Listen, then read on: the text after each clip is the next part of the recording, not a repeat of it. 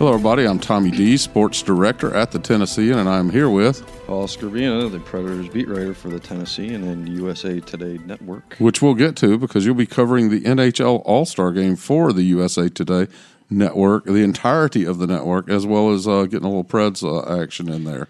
Yeah, there's not a lot of Predators there. Roman will be there, of course, but yeah, I'm looking forward to kind of looking around and talking to some other guys and checking out some other stories around the league, which will be fun. It's always fun to kind of break out of the regular normal routine, and it's always these games are they don't mean anything, but they're always fun to watch. A skills competition, and just kind of watching these guys who don't normally get to play together, be together, kind of hang out together. I'm always interested to find out, how the players handle it. Like, do they go there and are they like trying to just enjoy themselves? Are they trying to learn something? Are they trying to, meeting up with old friends? It's kind of a different atmosphere. It's a fun atmosphere. It's laid back. And who doesn't love St. Louis? Exactly. Well, it is the Stanley Cup champion city, so I would expect there will be a lot of excitement around the game of hockey in particular there. Well, what's funny, though, is, and we'll get to this a little bit later, not funny, but kind of strange, with the rash of coaches that have been fired this year, Vegas fired their coach, who was supposed to coach the All-Star game. So he won't be there, but they've made some changes, just like a lot of other teams have done this year. It seems like the fuse is really short. The game, life moves fast, I guess, in the NHL now, and look, Vegas was in the Stanley Cup final 2 years ago, and fighting for a playoff spot this year, and still not good enough. So it'll be interesting to see how this unfolds over the next few years. John Hynes, a new Predators coach who was fired in December by New Jersey, he was one of the seven fired coaches this year, said there's a little bit of concern among coaches around the league that this is happening, and he said they plan to kind of meet this summer at the draft and the Coaches Association and try to kind of figure out why this is happening and what they can possibly do about it, which I don't think is a lot, but this day and age, it's what have you done for me lately? And if you're not doing what ownership thinks you're supposed to be doing, the trigger is very quick. One of the things they could have done was they could have knocked St. Louis out of the playoffs or kept them out of the playoffs last year. Because if I'm a franchise that's maybe I think if I'm a GM or owner or CEO of a franchise and I think we've got playoff potential and maybe Stanley Cup potential and we're not getting it done, I can look to St. Louis and say, well, they fired their coach when they were last place, basically. Well, they were last place, and that's kind of the anomaly. Last year. Yeah, and that was, in January of last year, they were in last place and went on to win the Cup, hired a new coach. So blame that guy. That's an anomaly that happens, that you're that far down in the standings and that happens. But we look back, and over the last 10 or 11 years, 4 teams have won the Stanley Cup after they fired their coach midseason. So maybe there's something to that. I think it might have happened maybe 2 or 3 times in the history of the NHL before that. So, I think it's you can't fire all the players, right? And I think sometimes it just takes. Well, you can, but it'd be hard. They've still got contracts. Yeah, you'd have to find new players. That'd be a difficult task, and I don't think that's going to be winning you any Stanley Cups. But it's an interesting phenomenon that's gone on in a lot of other sports for a long time, and I think now hockey's just catching up to that. Where you look in baseball or football or basketball, if guys aren't succeeding, even at the college level, if the success isn't pretty much immediate, then your departure will be. So, look, I think, like we've talked about before, I think a lot of these guys, Vegas hired DeBoer, who was fired by the Sharks. It's just recycling all these coaches around the league. So it'll be interesting to see how this kind of unfolds and what the approach is going forward. I think in some sports, the various franchises and the various leagues across all professional sports probably do a better job than not all of them, but some of them do better than hockey does of creating new coaches. I think the NFL is less of an old boys, same old faces, same old names network now than it was 10 or 15 or 20 years ago. Sure. Whereas the NHL seems to be, well, if you haven't coached in the NHL, how can you coach in the NHL? Well, I mean, as a head coach, right? And it's rare that it happens that like the Blackhawks fired Quenneville, who won 3 Stanley Cups, and went and hired a guy who had never coached in the NHL. But it's rare that happens, right? There's kind of that old boy network. And you know what? There's a lot bigger of a pool of coaches, too, in some other sports, like football, where you got a lot of coordinators you can choose from. Maybe right. head coaches. Every head coach has 2 coordinators who eventually are head coach candidates if they're successful. Right, and that's basically what you're being groomed for in those jobs a lot of times, is eventually you have aspirations of wanting to do that. So, you know, hockey is a little bit different. But I think, you know, the Predators, it's hasn't been, they haven't been lighting the world on fire since John Hines was hired. But, you know, like I said, when he first was hired, it's going to take some time. I mean, everybody's still got to get to know each other. They got to get to know the system, the expectations. I don't necessarily know that this hire was made. Well, I know for a fact this hire wasn't made with the intention of, all right, if we don't make the playoffs this year, then we're going to find another coach next year. Otherwise, they would have hired an interim coach. I think, you know, while David Poile is not a patient person, I think he understands that, you know, if you get a full half a season, and then you get to summer, and then you get all a training camp with the continuity there. That's why the move was made to fire Peter Laviolette when it was made, because I think there's time still possibly to make the playoffs this year, and really looking at next year when they're going to have a lot of unrestricted free agents this summer. There's going to be a lot of, you know, could be a lot of new faces. There could be, you know, they got a lot of salary cap issues that they have to be cognizant of. So I think, you know, there's a master plan behind all this. I think people want results right now, of course, but I'm willing to give it some time, even within this season. I think that, you know, when you're used to a lot of those guys, a lot of the players that have been with the Predators have been with them the whole time Laviolette was there. You know, and that's a change overnight that a lot of guys, quite frankly, I don't think saw coming. And I don't even know if you could prepare for it anyway. But so you're not going to go practice out a system to be named later in your spare time in hockey, right? So I think you have to. I understand that people aren't patient, but I think you have to be in this case. And look, it's not looking great for the Predators to make the playoffs this season. I think they're, you know. Let's talk about that, because they're very close to the bottom in the standings, and they're in the NHL really. I mean they're 1 point out of last place in the Central Division. I think they're 7 points out of a wild card spot with 3 teams ahead of them. It's not going to be mathematically. It's not going to be an easy task to make the playoffs, but it's not impossible. And I think, you know, it's still the same old, you know, still the same old with some of the same problems they've been having. You see subtle differences now as John kind of implements his system, and you see little, you know, you notice little nuances. Certainly seen some lineup changes.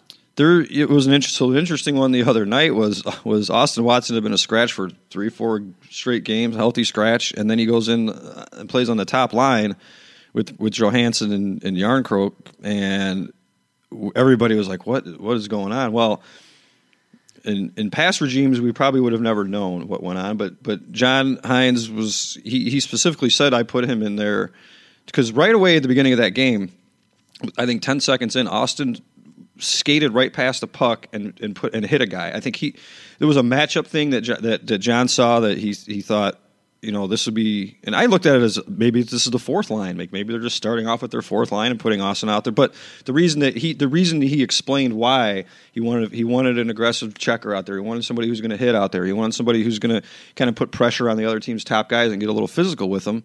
And quite frankly, if you look at and we won't get into all of it, but if you look at some of the metrics and the advanced stats, it was a pretty successful experiment. I don't think you're going to see Austin Watson on the top line all the time, but for that particular game, I like the fact that he looked at it and said, I think Austin fits here, after Austin hadn't played for ages. Yeah, and look, you know, we're learning a new coach here, and we'll learn how he does things. But as a guy who really, I don't know enough about him and what his normal patterns are, this is what occurred to me when I saw that. Is, yeah, maybe there's a matchup reason you do it because of this other team, but there's also a message you're sending to these guys on your team. Your roster doesn't know you either.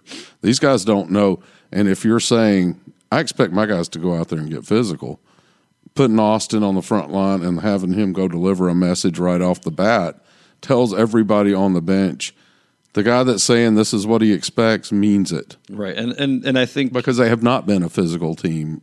And they don't really have the artillery to do that, but in certain situations like this, he saw it and he wanted to do it. Also, if you look at, Victor Arvidsson. Peter was so. RV's been playing on the third line. Yeah, and he was so hesitant to break up that Jofa line, which I understand. That was your most productive line.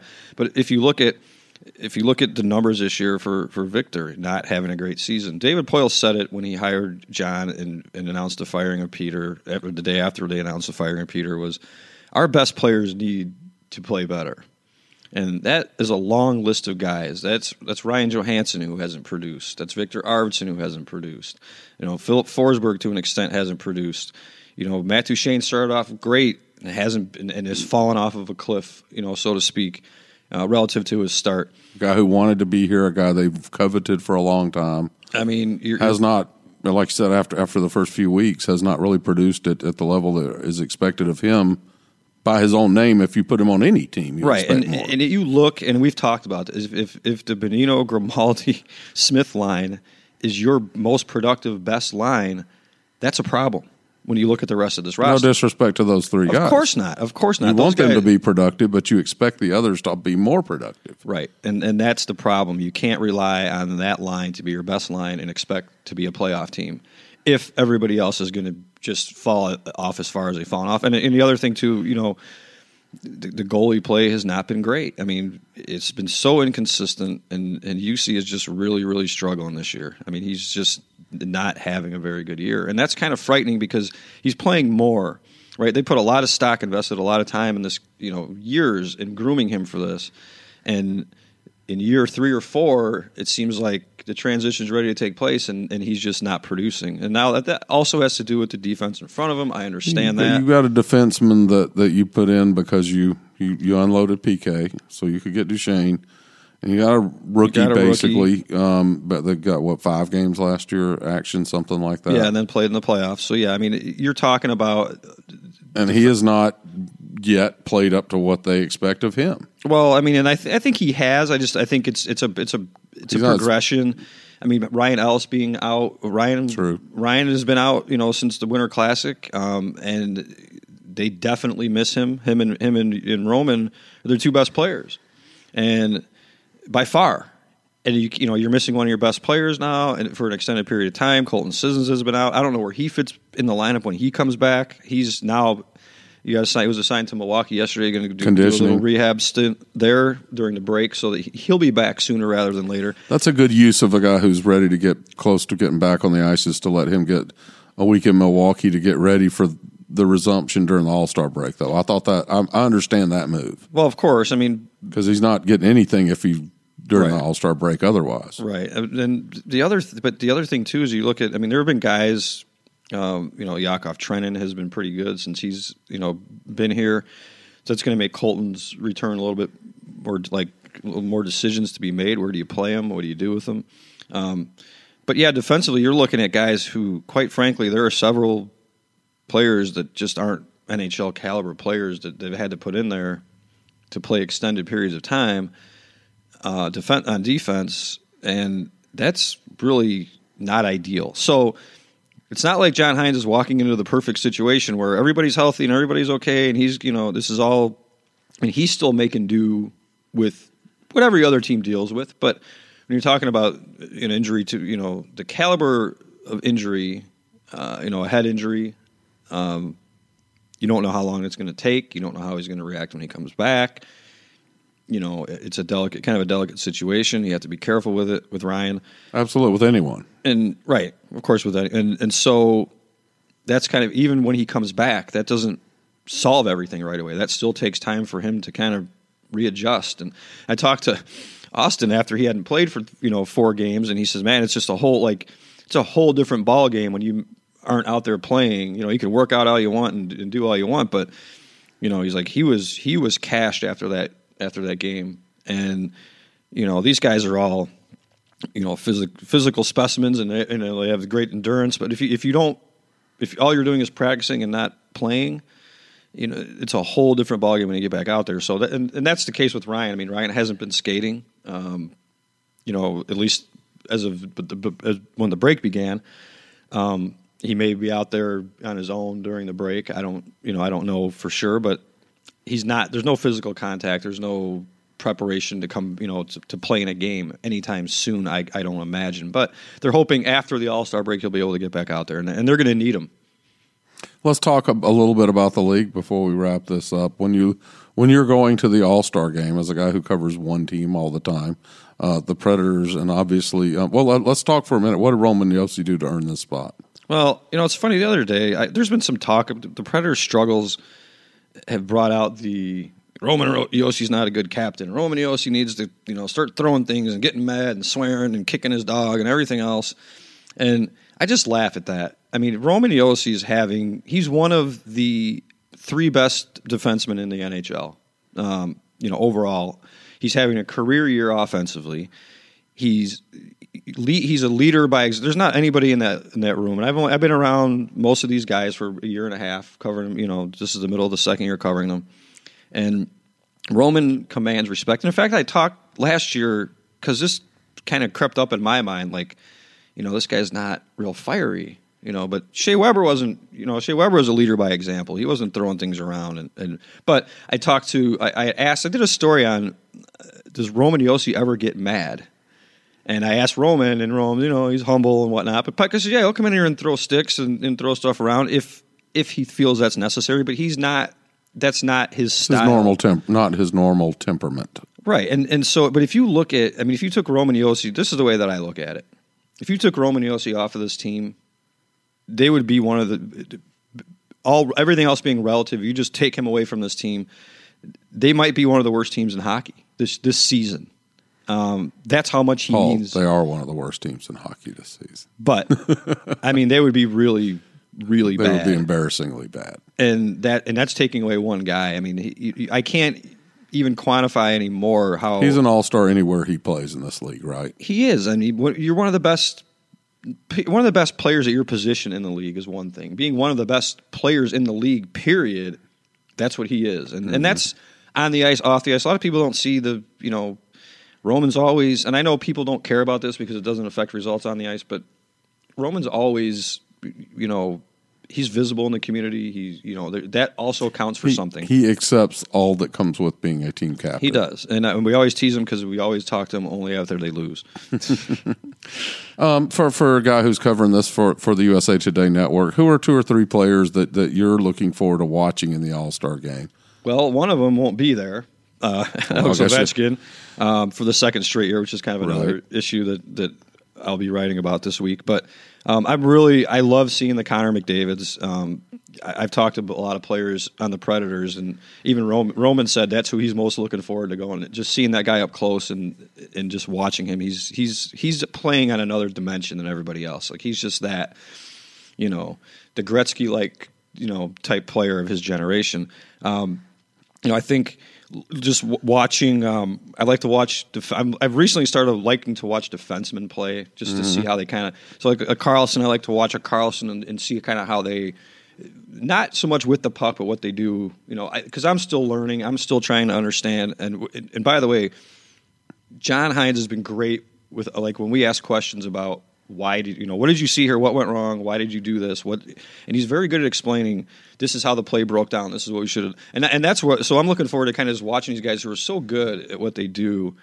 It's like being like when you're a writer or an editor and you're around somebody who does the same craft, right, or does something you're interested in. You just want to know how are you so good at this, right? Mm-hmm.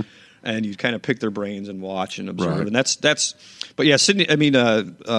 Connor McDavid is by far I'm really looking forward to just watching him because it's almost like magic before your eyes every time. He just does something new that you just never ever seen, and he's so much better. Like he's on, the video game analogy that you always use, where he's just powered up more than everybody else.